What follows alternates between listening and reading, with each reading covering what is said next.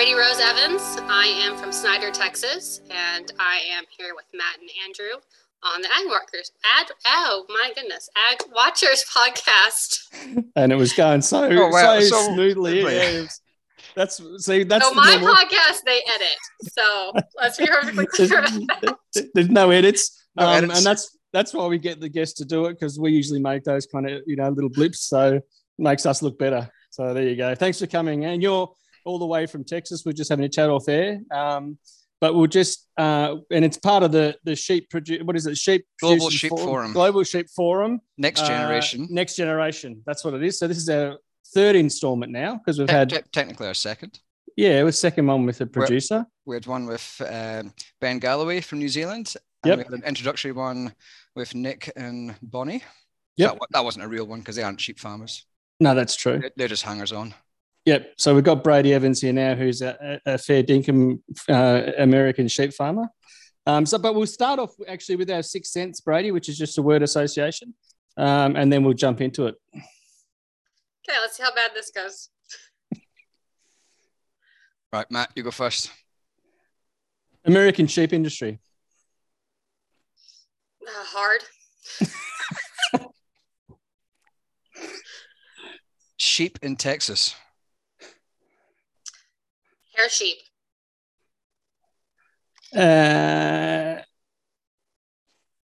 Drought. West Texas. Crocs footwear. Ew. It was going so well. What about black pudding? Do you know black pudding? I don't know what that is. No. Okay. Well, it's like a sausage made out of pig's blood. Oh, okay. I know what you're talking about. I don't know what they call it. They have that over in Louisiana. Yeah, like a black sausage or something, or a yeah. What do you think of that? I think they call it blood pudding. Blood pudding. That's it. Yeah, that's it. Yeah. I've never had it, so I have no comment. Louisiana. Okay. That's what I think about as the Canadians. What about haggis made from sheep? I've never had that either. Missing out. That's a Scottish delicacy, Brady. Haggis from sheep. It's like the pluck, I think they call it, the sheep's lungs, liver, all the inside kind of organs.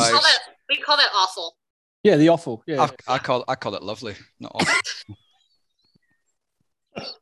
But it's mixed in with a bit of spices, and they actually cook oats. And they cook it inside in the sheep's stomach, isn't it? It's traditionally made inside the sheep's stomach. Obviously, it's been cleaned. Yeah. It's a national dish. You'll have to try it as a sheep producer. I'll explain to y'all as we get into it why I don't know a lot of traditional lamb meat. But why don't you start off? Just give us a bit of rundown. Like we know you're from Texas, and we've said you're a sheep producer. But why don't you give us a quick summary of actually, who you are, what the farm's all about, what you're running there. Just a quick, little bit, just so people can get a feel for who you are. Okay, so our ranch is called DeFade Livestock Company, and it was technically started in 2016. However, we have been in the sheep and goat industry since 1997 is when we kind of got into it. My dad had sheep every now and then growing up. He showed sheep, but in 1997 we actually started buying Boer goats, which came over here from Africa at the time, and that's kind of where we started. And in 2016, I was actually a county extension agent for the Texas A&M AgriLife Services. And yep. I quit and moved home to work less, I guess. I don't know. How did that work out? Let me go into the list of businesses that I know. So we did that in 2016, and we started changing towards the Dorper sheep, because before we had wool sheep, and predominantly our market showing animals here in Texas. So we had some crossbred stuff that we show in market shows here, and that's what we had raised before. And getting shearers got to the point where we couldn't get anything sheared, and these Dorpers were kind of on the rise at the time, so we moved to Dorper sheep at the time. And so they're pretty much fully shedding now, the flock you've got now in terms of your sheep, yeah? We don't shear anything. We have some that keep a really big wool cap, but it doesn't grow like wool does, even if they keep it all year long. Some of them look awful. They're like matted. It would help them to be sheared at times, but at the same time, it would give them an opportunity for the flies to get to them. And so we don't do it for that reason, because you're not talking about much value in that wool really anyway, right? So it's not worth taking off. Yeah. So the only reason to take it off is for the benefit of the sheep. Yep. So you mentioned that the family got into the gig in the 90s there, and I'm thinking back in the 90s, the American sheep population was probably about 10 million head, and it's now, I reckon, about halved, I would think. Would it be about 5 million head these days around the country? So I honestly don't know if I trust any of those numbers, because I know how we get those numbers here in Texas. I used to get them as an extension agent. And there's one thing that they do not take into consideration. There are thousands of backyard flocks. 5. That's the same in Australia. The Bureau of Statistics that collect that data as well, they do a cutoff below a certain level of farm size, so they just don't count, whether it's cattle or sheep or whatever. They don't count below a certain amount because it's not considered, I guess, commercial or big enough to worry about. So you're saying the same scenario, that you've got lots of little small flocks around the place as well. Yeah. And I would say that, like, here in our county, there's a good chance that if you take the number that we actually write down, there's twice as many because of how many little flocks there are that don't get counted. Would it be fair to say, though, Brady, that miscounting or that undercounting has been all the way through anyway? So what I'm kind of talking about, I guess, is that the trend in the American flock, even if you go back to, early on, like if you go back to the post-Second World War, you're talking, they were saying it was 50 million head, and then it's been a pretty steady trajectory downward. So would you say that the size of the industry has been under pressure for the last few decades? Yeah, it's definitely been under pressure. And we are in Texas, and there is no doubt about it that our energy production is what causes some of it. There isn't the land to raise them on anymore. We have droughts. We have all those problems as well. And then you have a lot of people that our land has just gotten so high that it's worth more to sell it off than keep the ranch. And so even if they do keep parts of it, they keep a smaller area. So you just almost like a hobby, what they call a hobby. Well, we call them hobby farms here, but I think you guys call them dude ranches. Is that right? No, dude ranches are a completely different thing. That's very commercialized. But it's like the dude ranch is kind of like you're not really running the livestock commercially. You're kind of doing it almost like a part of your tourism to a degree, isn't it? Yeah. Now, technically, I guess technically I'm a hobby farmer compared to, we have 300 head. Okay, yeah. But we do all of that on less than 100 acres. Oh, okay, yeah. So that's a reasonable size. But in saying that, though, for those that aren't aware, like if you look at the distribution of the American sheep flock, Texas is it's the biggest state for cattle. Everyone knows that, but it's also the biggest state for sheep and goats as well. Is that right? Yes, it is.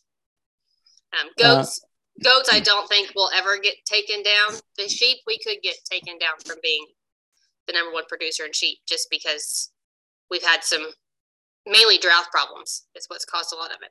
Yeah, so you guys are into your third year now of significant drought that's impacting quite a lot of the Midwest of the country. And so you mentioned before that's been problematic. Did you say in West Texas has been the real bad spot? West Texas is always bad. It's just, and it comes every year, it seems like, and then it starts raining, and then we want the rain to go away because we're not set up for rain. And we have just as many problems when it rains. So West Texas is one of those places that we can always complain about the weather. Today, the wind blew too much. Yesterday, it was too wet. So that just sounds like any farmer anywhere in the world, I think. Right? Yep, I think so. Probably. So, but that's our ranch. We started, like I said, DeFade Livestock actually opened in 2016, and if for everybody that around the world, people in Texas find this fascinating. So they always ask us if DeFade is a made up word, and it's not. It's actually a Welsh word, and it's not pronounced DeFade in Welsh. It's pronounced more like Davide, but we knew nobody would look at it and pronounce that correctly, and it means sheep in Welsh. So we have a livestock company. I should have made the connection with the surname Evans at the family background's Welsh. Then that's there explains the interest in sheep rather than in, say, cattle. Yeah, and the 100 acres, we don't have enough land to run cattle either, so that's part of it. But we didn't have a long family history, and so I went to digging into family history, trying to find something that would make a story, because we sell our lamb meat directly to customers. And so we wanted to be able to tell that story, but we didn't have a story. So the name kind of gives us something to talk about whenever people come up to us and ask us about things. So are you guys doing what they call in Australia a contract kill, where you'll send your lambs off to a meat works or a processor, and then you'll have them back and you'll market them yourself as the labeled product? Yes, much smaller scale, and it's not contracted. Not what I sell. So I actually have a store that I sell them indirectly. It's not a meat counter. It's not fresh meat. It's frozen meat. It stays in the freezer the whole time. But we work with a very small, like mom and pop type shop, another family that has the processing plant. They process for us, okay, and then they give it back to us. And then we get to market it. Ours here in America, here in Texas, we have two different processing inspectors. We have a state inspector and a federal inspector. And that's one of the few places that's federally inspected, which means that we can ship it to other states. If it's just Texas state inspected, I can't ship it across the state lines. Oh, okay. You can't even send it across the state boundary if it hasn't been federally inspected. Yeah. They can drive down from Oklahoma, pick it up and drive it back. Yeah. But I can't put it in the mail and ship it to them. And currently, we're actually working on trying to get where we can ship our frozen meat. But I don't have that right now. But I do have some dried snack sticks and dried sausage that are on my store website. I was just looking at your website. The lamb jalapeno snack sticks. Mm-hmm. They look good. So that's like a jerky type product, nearly, is it? Yeah, it's more like a Slim Jim. Like a in Australia, like a Don stick. Oh, right. But instead of being made out of pig, it's made out of lamb. Yeah. Mm. And the people that make it for us, they have one that's made out of pork. That's actually their recipe, and they just moved it over to use our lamb. Would it be fair to say, so you see in Australia, we've had this kind of, particularly over the last, say, 2 decades, we've had this transition. I mean, Australia is still a heavily wool-influenced nation, of course, in terms of the flock and a lot of merinos, but there has been this growth in what we call a prime lamb or a meat breed, and the focus has been towards that meat growth now. Would it be fair to say, because I guess traditionally America was similar, that the meat of the sheep and lamb was the byproduct of the wool sector originally, but is that now transitioning also that the majority or that it's moving towards meat breeds as the primary reason rather than wool, or is wool still fairly dominant in the States as well? No, it's moved predominantly to meat sheep, which we have here in Texas. We call those hair sheep. Dorpers are part of that.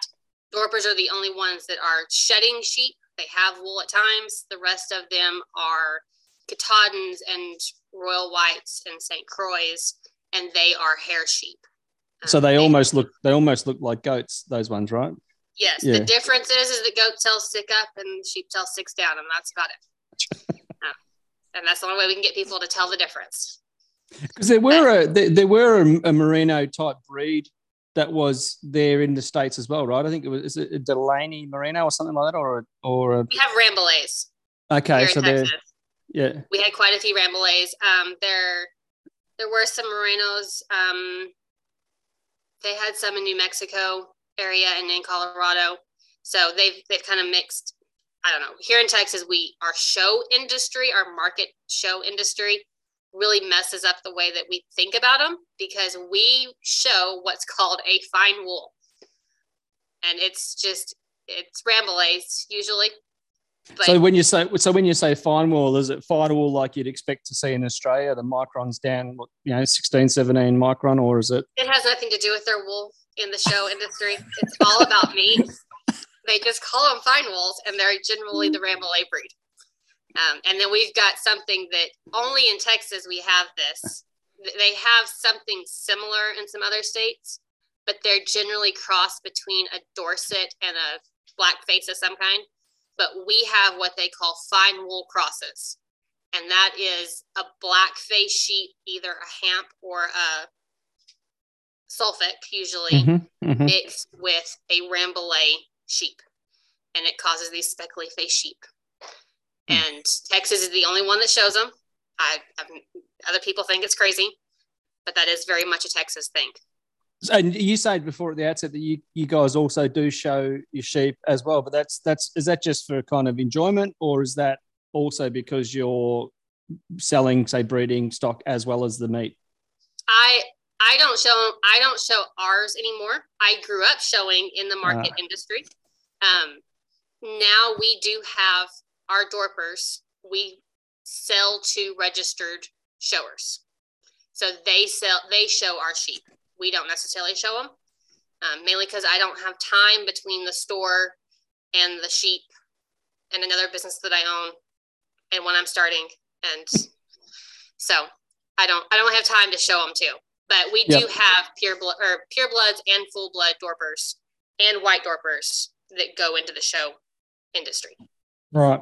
And what's the story I presume because part of the reason, I guess, that, one of the reasons I'm imagining why the American sheep sector's been under that pressure of the flock reducing over time is you guys, it's a bit similar to Queensland and Australia where they had a wild dog problem. But when you look at the American kind of situation, you've got a lot more, I guess, predatory animals with coyote and mountain lions and bears in some parts, further north, say. Is that one of the reasons why you've seen this decline in the sheep side, because it's been so difficult to, with the predatory type nature of some of the animals you have there as well, more than what we have in Australia? Yeah, it's definitely a problem. In Texas, they'll tell you that's the number one problem. This is what, coyote or predatory? Coyotes. Like you've got wolves, I get wolves as well, right? Yeah, coyotes. We don't have very many wolves. They have reintroduced some wolves that cause some problems every now and then. But we don't have here in Texas. Honestly, coyote is our biggest problem. And so they're taking the young lamb, are they? Or the problems with the young lamb, or do they take sheep also? They take sheep generally. So when I was growing up, I did not have large numbers of sheep. We had like 20 because they were all show sheep. And so people would tell us that it's the predators they're just awful. But we didn't have that. Ours stayed in a little barn. We took care of them. Yeah. Now the way that we operate, we live on we have 100 acres. We have 300 sheep. They lamb in the middle of our property. They're in the barn. We, unlike a lot of people in Texas, we have jugs pens, mixing pens. Everything happens under our feet. And then we've got 3 guard dogs that live in one pasture and 1 guard dog in the front pasture. And they keep the coyotes off of us. So are they like one of those, like a sheep, like a sheep variety, one like a Maremma style dog, or they're just a standard dog that knows how to guard sheep? Ours are Pyrenees and Anatolia crosses. Yeah. So similar to those Maremmas. They're the same kind of a concept. They're a designated guard dog that's used to guarding flocks. So moving on to the sort of the difficult stuff. What is the biggest challenge facing sheep farming in the USA? Oh, that's a hard one. And part of it depends on who you talk to. The number one thing that they say is Australian imports that is the biggest problem. We also can't process enough. We process the same amount no matter what the imports are. Our processing every week is the same. So I don't know what the problem is if there's too much imports or if we can't process enough. And I'm thinking that maybe we can't process enough for some reason. And I don't understand that. And during the pandemic at the beginning, we lost one of our biggest processors in the country. It didn't affect our processing numbers. We process the same amount of sheep every week. We have a new processing facility that's up here in Texas, actually.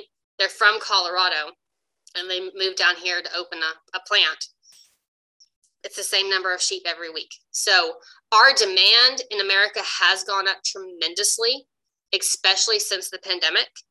A little bit of that had to do with people that generally left America and went home for the holidays or during the summer or whatever. They couldn't do that in 2020. And even into 2021, they couldn't do that. So they were buying more here. And then you also have people that were home and they wanted to try something new. And so they bought lamb meat and tried to cook lamb meat, and they actually liked it.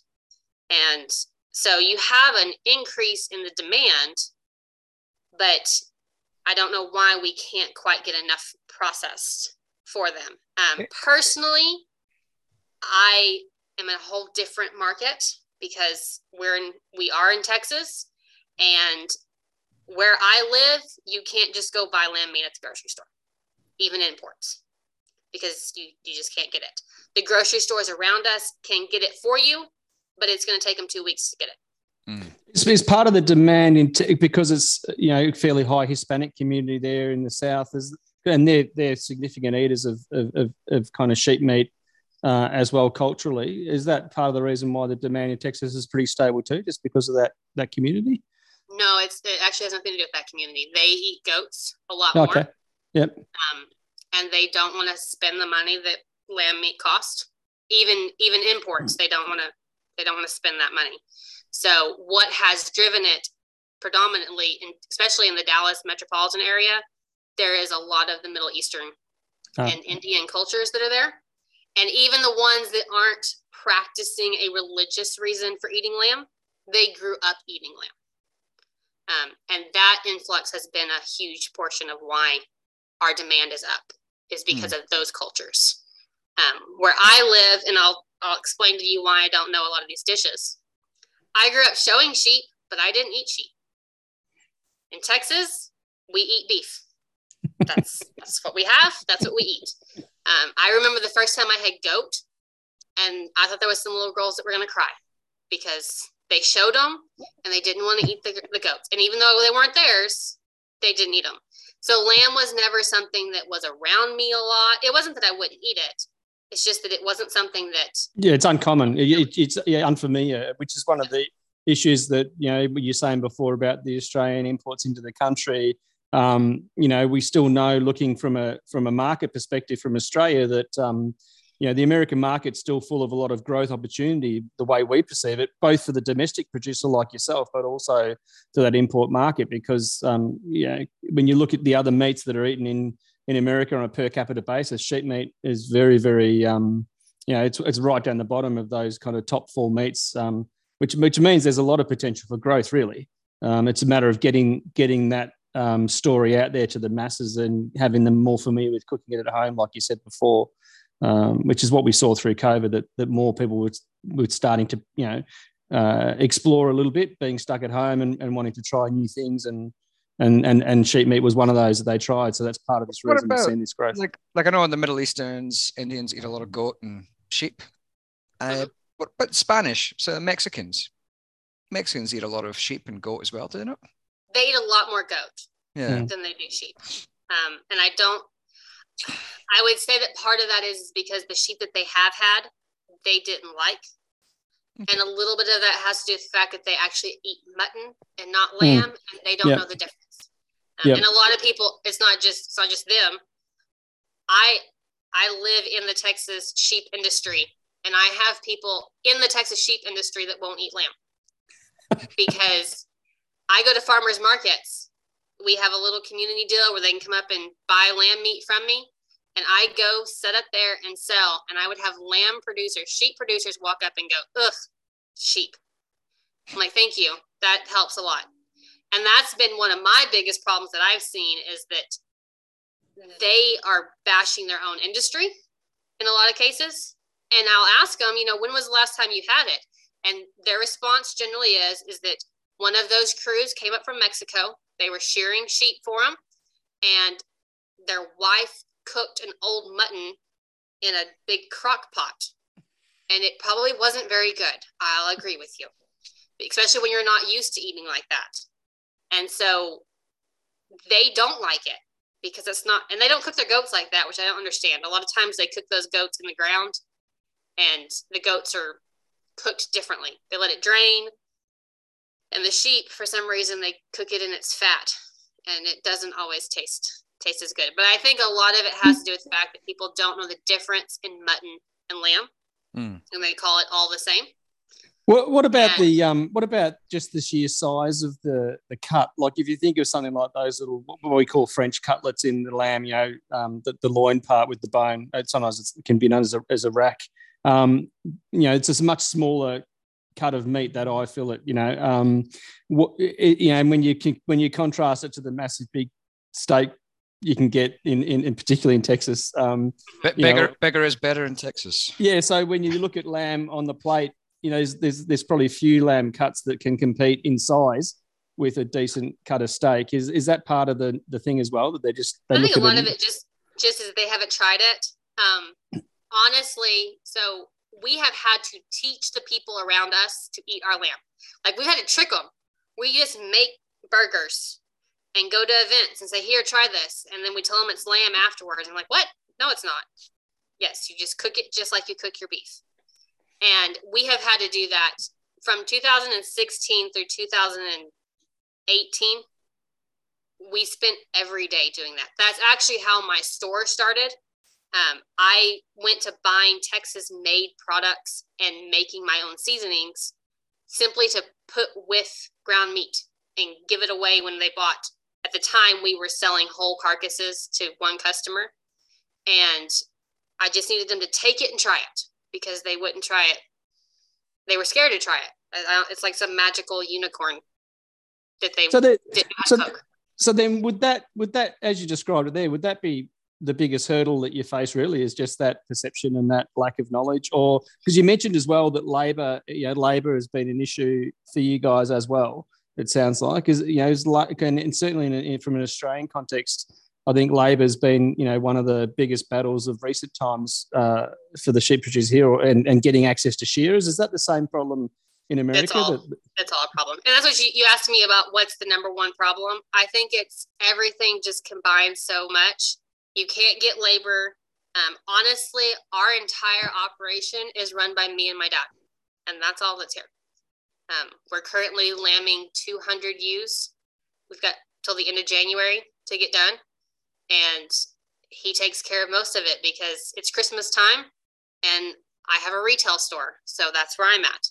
And that's why we moved to the hair sheep and the Dorpers, is because we couldn't get shearers. So it's just little things that keep stacking up like that make it hard for somebody to continue and to step back and say, this is what's really going to work. Sometimes I think a lot of people, and we were this way, is it worth the struggles to be in a certain breed? We want to be in the sheep industry. So how do we make the sheep industry work for us the best? And 100 acres, 300 sheep, no wool was the best way to move forward. And that hair sheep, and you see this happening a lot more with our wool sheep industry as well.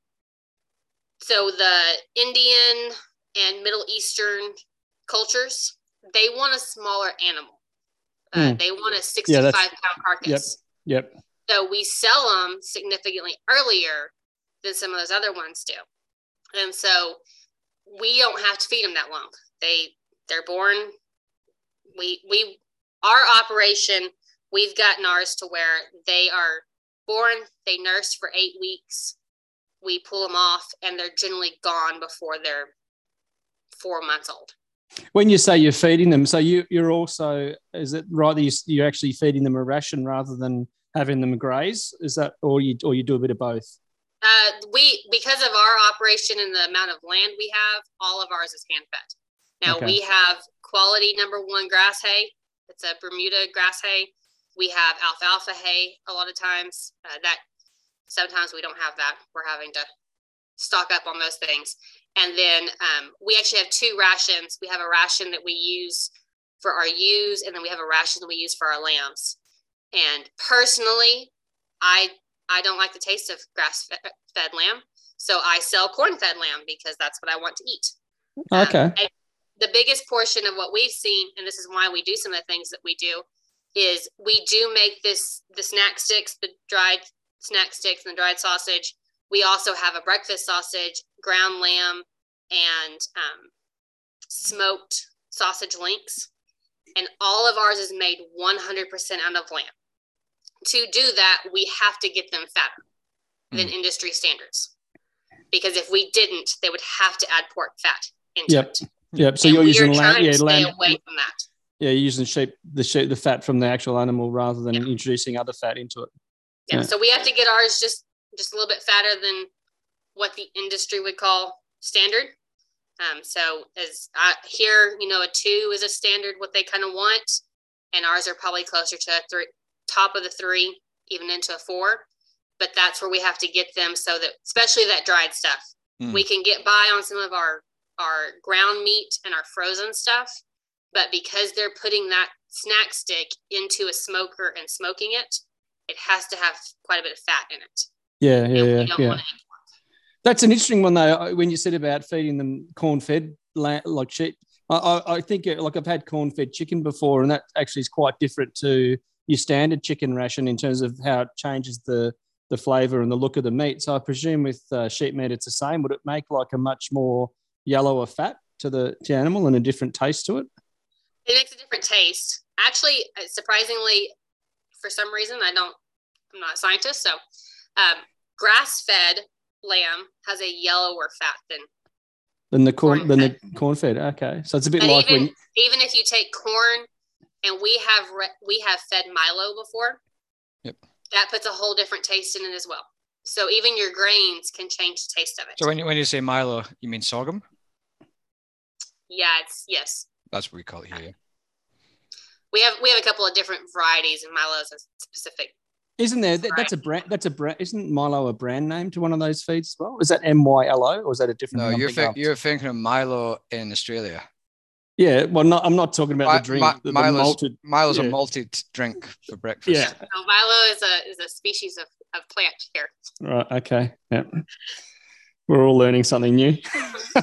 But you're right in saying that. So when you said about the grass-fed lamb having the yellower fat, that's a bit like the grass-fed beef versus the grain-fed beef, whether it's kind of barley or corn or sorghum or whatever. I actually participated in a study that they were doing at the University of Colorado that was a taste testing, and they gave us they had 30 different kinds of meat, and it was different ages and raised differently, and some of it was mutton and some of it was ram, and you sat there and ate all these pieces of meat, and then you had to rank them. Was this one bad? Was this one good? And then they took that data and brought it back, and honestly, I've never seen anything from that.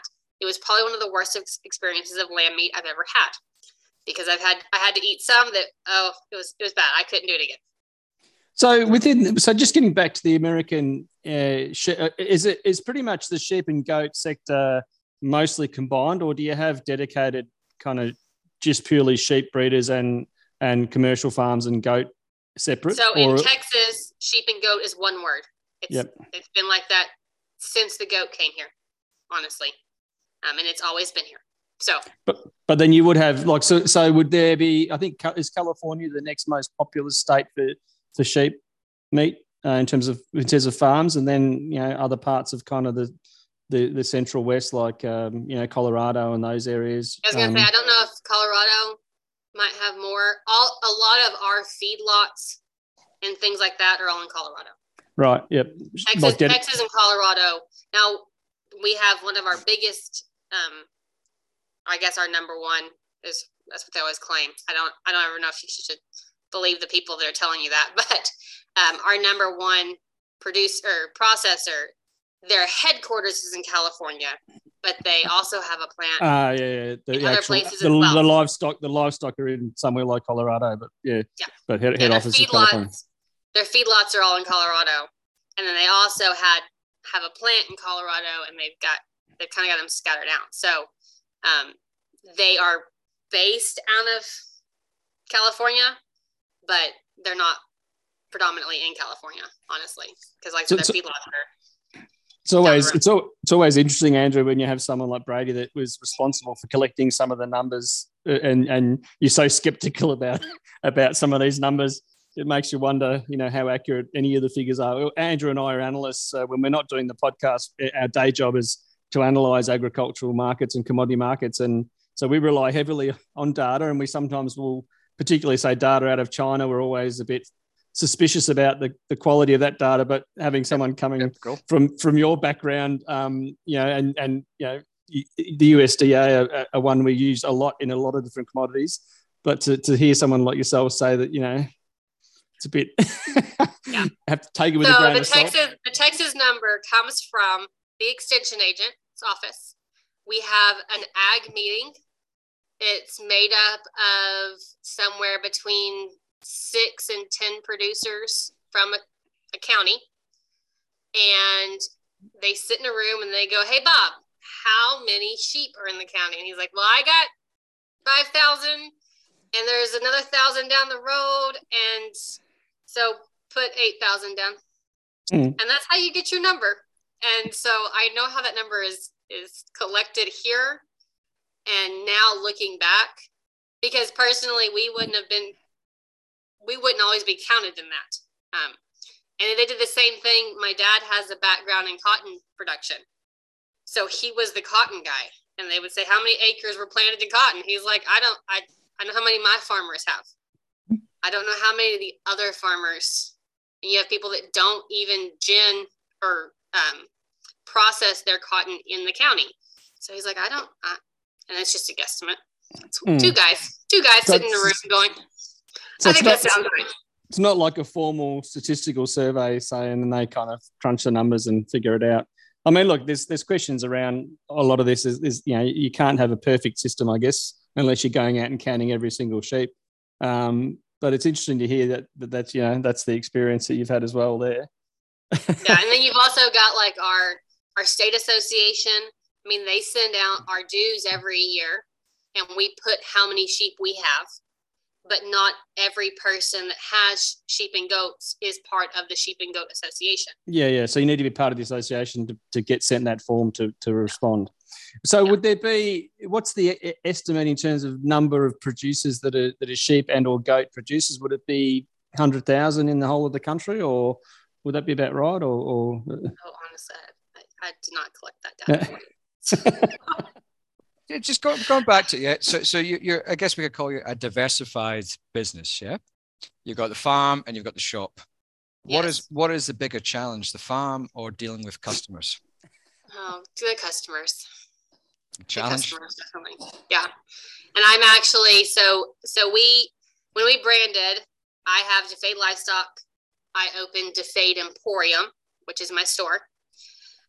My mother makes old-fashioned candy, is what I call it. It's like brittles and peanut patties and things like that.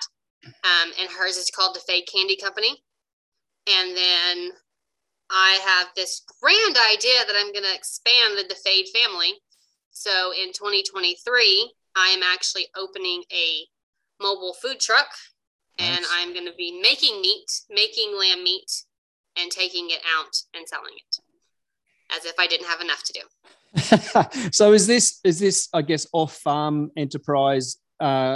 Is that required because the farm you can't just work on the farm, or is that just to kind of diversify your risk a bit and have you doing different things because it's interesting, or is it something you have to do to make it viable? It's something we have to do.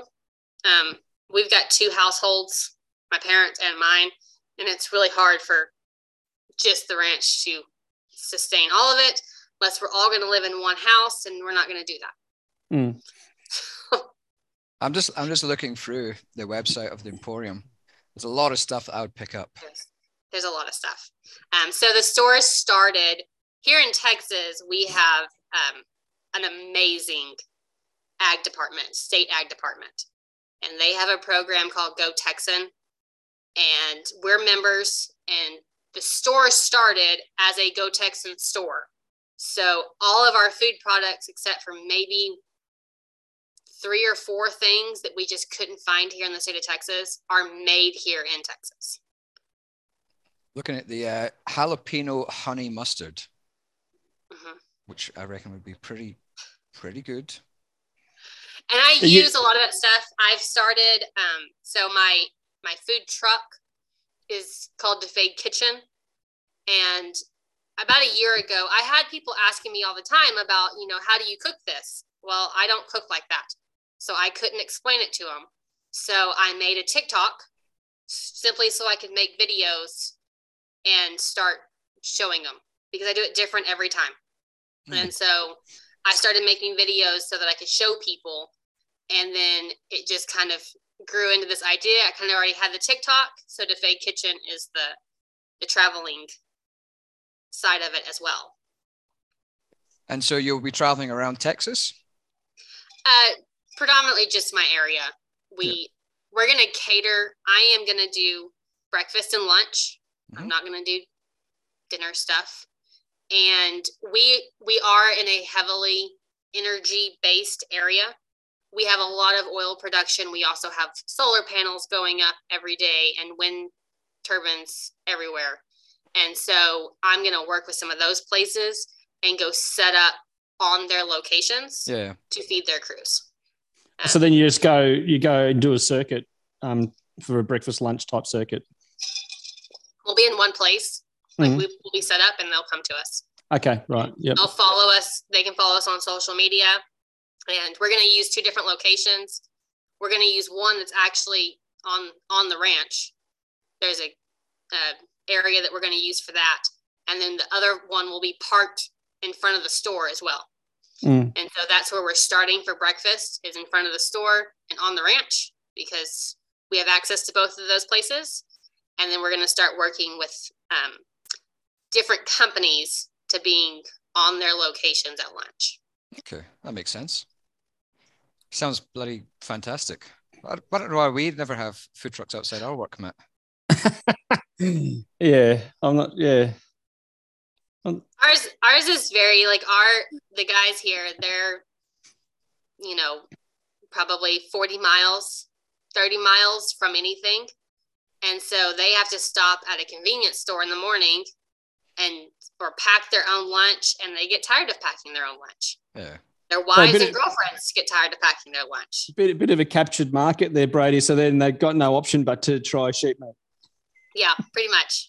We'll have other things, but it's amazing how many of those guys will try it when you run out of whatever else. Yep. And so we're trying to make things that are different. I make them for myself, and I put them in my refrigerator.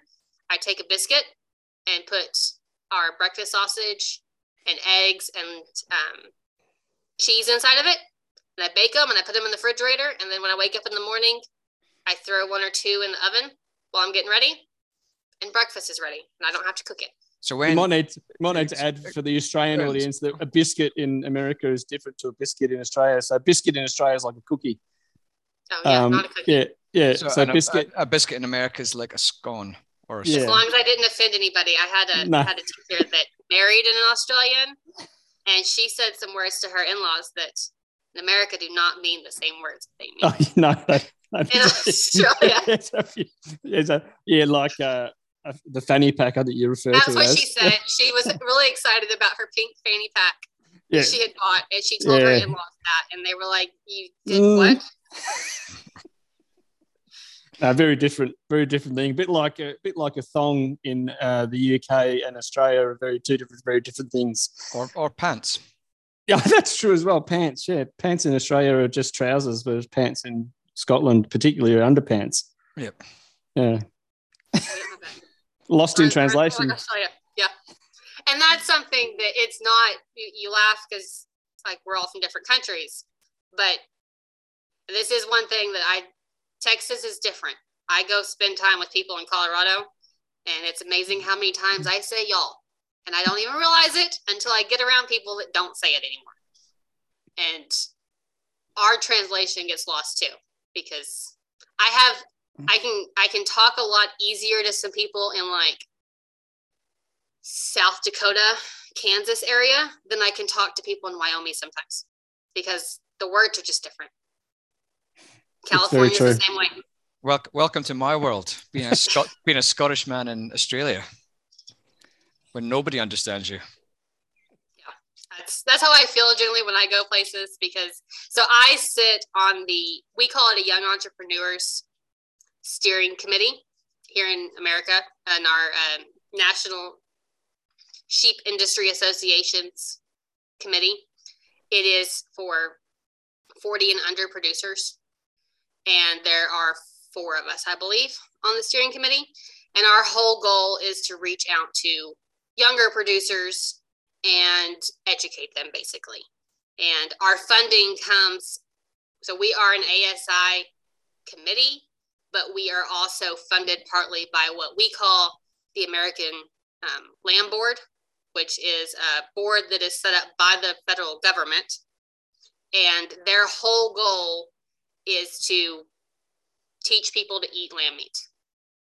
They're a lot more about connecting the consumer to the meat, more so than the producer necessarily. They're a great benefit for me, but I'm trying to connect to the consumer directly.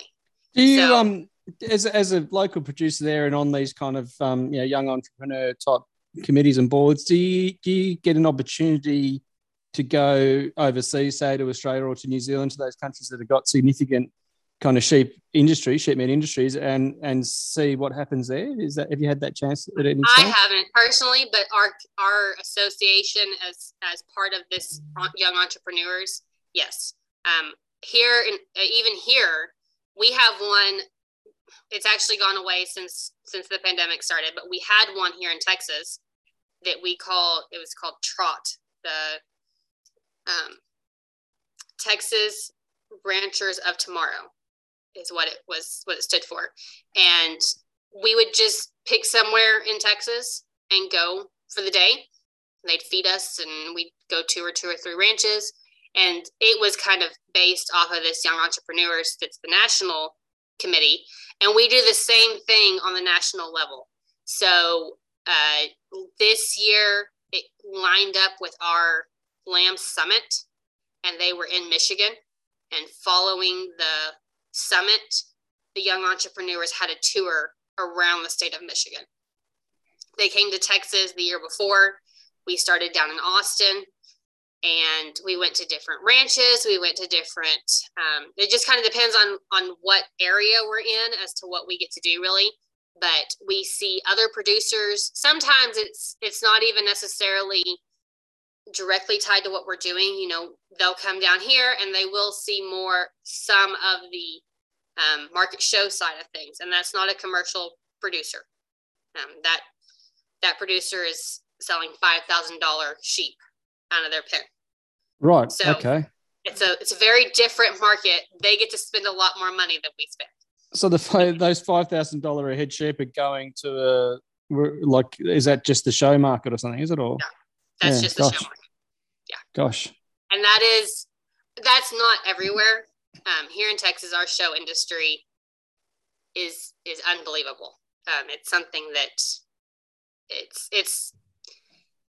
I can't even explain it, especially to people outside. I can't explain it to people here in America, and explaining it across the ocean, I really can't. I saw a documentary once that was American based. That was based on those the people that show chickens. You know, all those different, and they look like a fairly mad crew of people. Those ones. I wonder if that's just show people that show animals have got the same kind of a. It is. Rodeo people are the same way. Yeah, they're all the same, and the money is different. So, like here, our market shows, which is what we call them, is for children from ages 8 to 18. That's who shows predominantly here, and they use those kids so that mom and daddy can participate.